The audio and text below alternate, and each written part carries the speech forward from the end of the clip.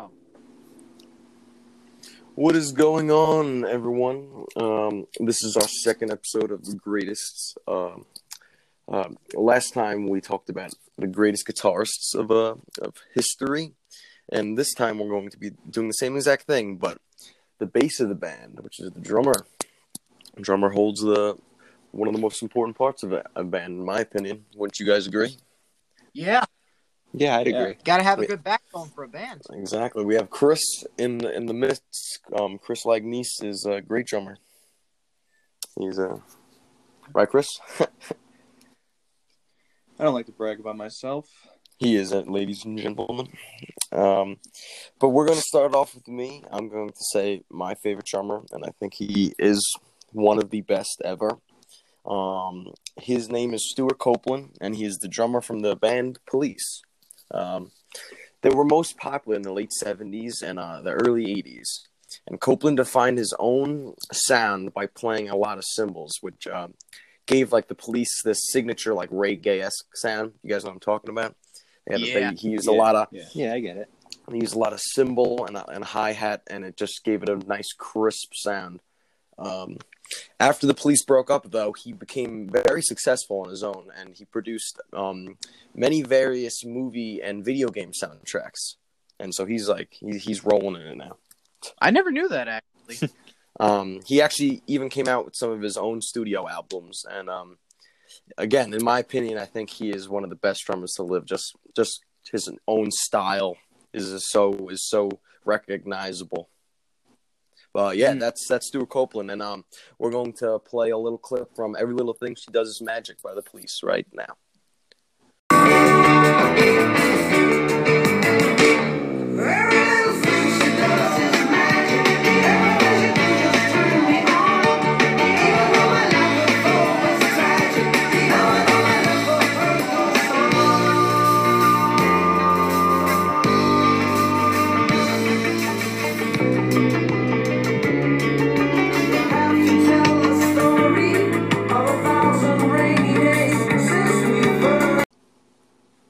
See what I'm talking about? That hi-hat, in the beginning. Pretty solid, yeah.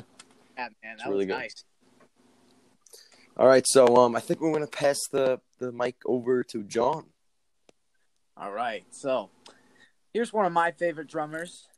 So going back to the 1970s and 1980s, we got one of the most influential drummers, and also said to be by many one of the greatest rock drummers of all time, Neil Peart, also called the Professor. He was the drummer to progressive rock band Rush back in the 70s and 80s. Also one of my favorite bands as well. The band itself was known for many great classics like Tom Sawyer, Limelight, The Spirit of Radio, YYZ, and a few others. A lot of others, I should say. Neil Peart was born September 12th, 1952 in Ontario, Canada. Throughout his life, he sought many ways to try and be a more professional musician. Then came the day he joined Rush. Although it was very unconventional the way he joined. Basically, Rush was 2 weeks away from their first concert, and their drummer quit. So they held auditions to get someone really quickly to learn all the music on their first album. Their knight in shining armor, Neil Peart, showed up and did his audition, and he bonded with the band on a pretty good level, and they let him in. I did not know that. Yeah. Although, fun fact, though, the way he showed up was pretty comical. He showed up in shorts, sneakers. He drove up in an old beater or an old car, and he stored his drums in metal garbage cans. It was pretty funny. Definitely a weird way to show up. But anyway, basically, he went through the first concert with them, and he would go on to be one of the greatest rock drummers of all time. Basically, he would go on to make many great albums with them, like Fly By Night. Was he the main main writer of the band? Yes, I was going to get to that. He was not only the drummer, he was also one of the main lyricists of the band. He wrote a lot of lyrics, and a lot of his lyrics were based off of philosophies from a writer he met when he went over to London, actually. I can't remember her name exactly, but he based a lot of his lyrics off of her philosophies, and inspired some of the lyrics from 2112. He was mainly known for his unique playing style, his massive drum kit that he'd have to turn 270 degrees sometimes. It was crazy. His strange asymmetric time signatures and rhythms that takes a musical genius to count sometimes, but he made it sound good. And an example of that, here's an excerpt from Tom Sawyer.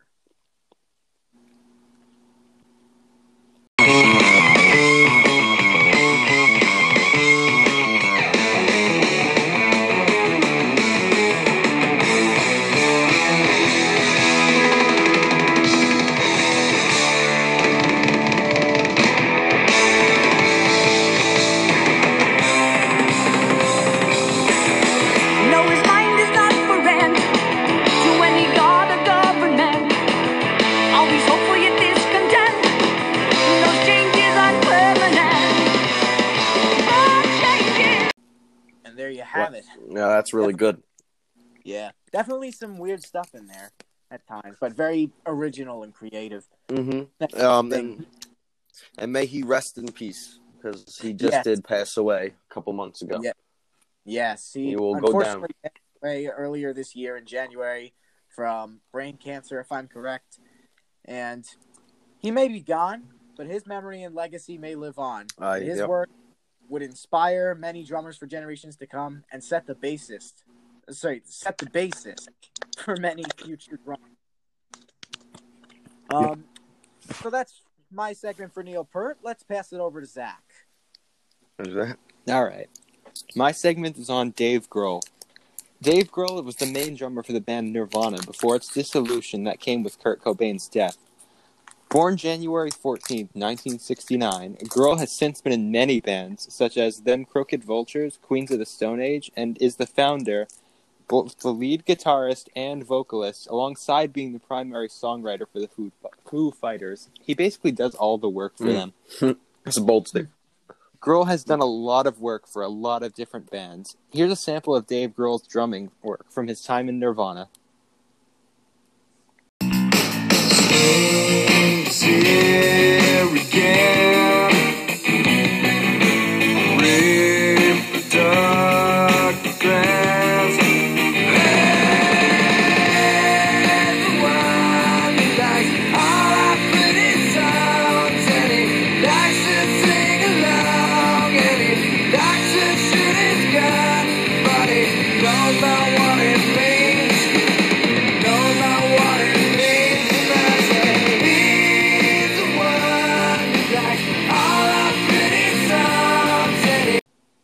Yeah, and Bloom is a great song. Yeah, I love the drums.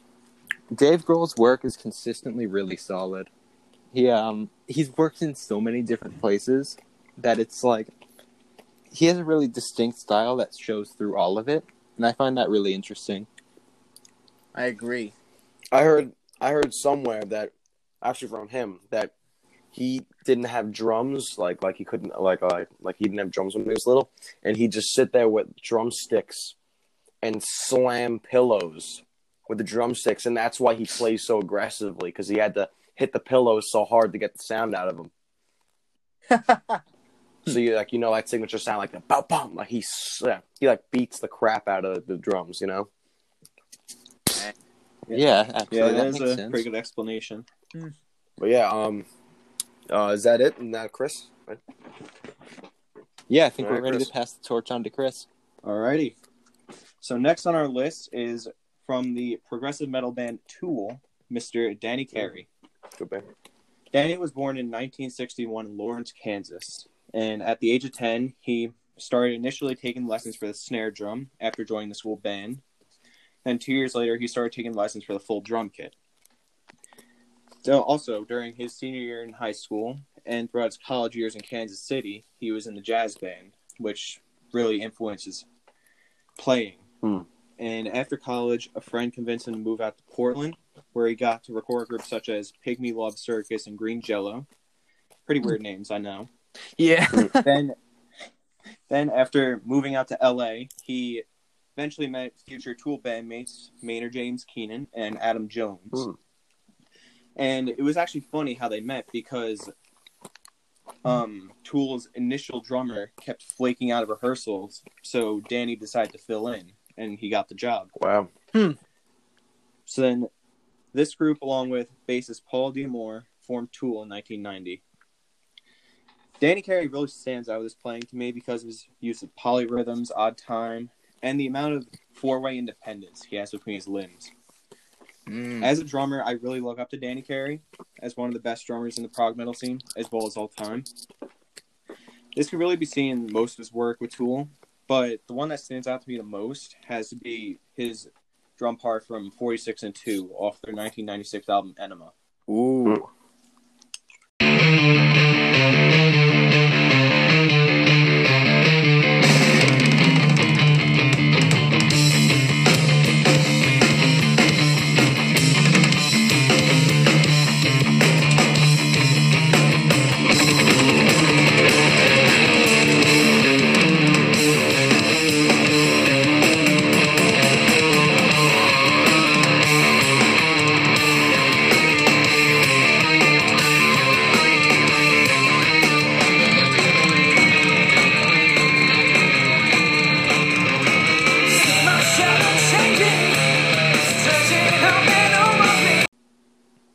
Yeah, that's a great song.